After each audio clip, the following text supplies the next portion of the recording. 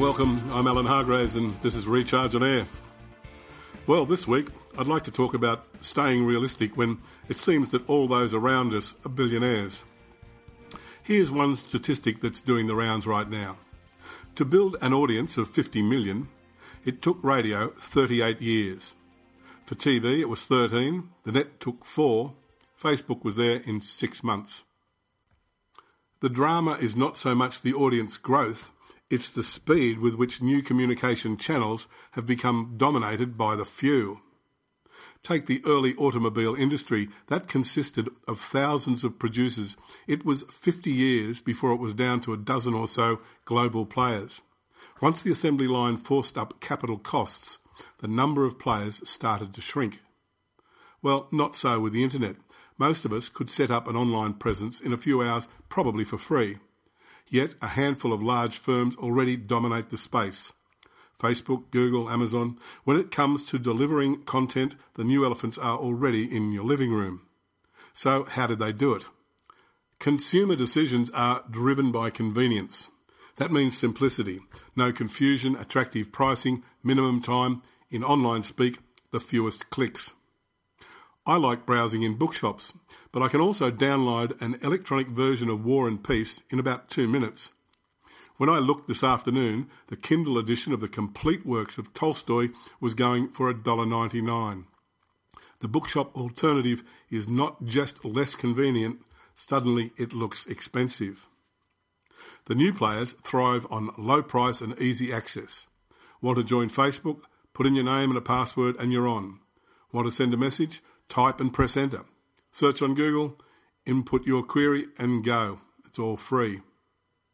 Yet we already knew this. Nothing's actually changed. It's why there always was a queue at the McDonald's takeout window. If you want to dominate your space, be the most convenient and inexpensive supplier on your block. But that's not the only thing that they did that made it right.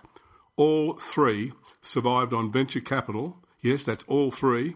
Amazon didn't turn profitable until its 7th year, even then only modestly, and after cutting costs, tightening budgets, and focusing on profit rather than growth.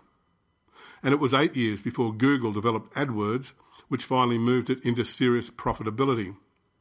Facebook's audience growth was spectacular, but not so its revenues.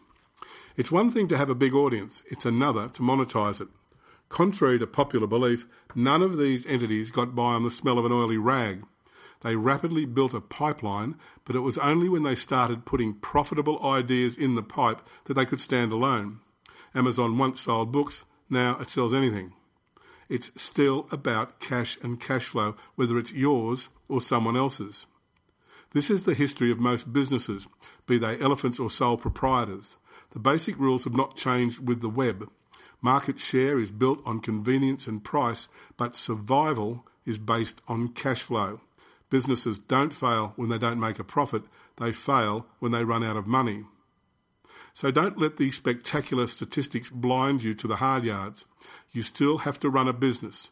It's not a matter of how exciting your ideas is, it's a matter of having the resources to survive the start-up grind.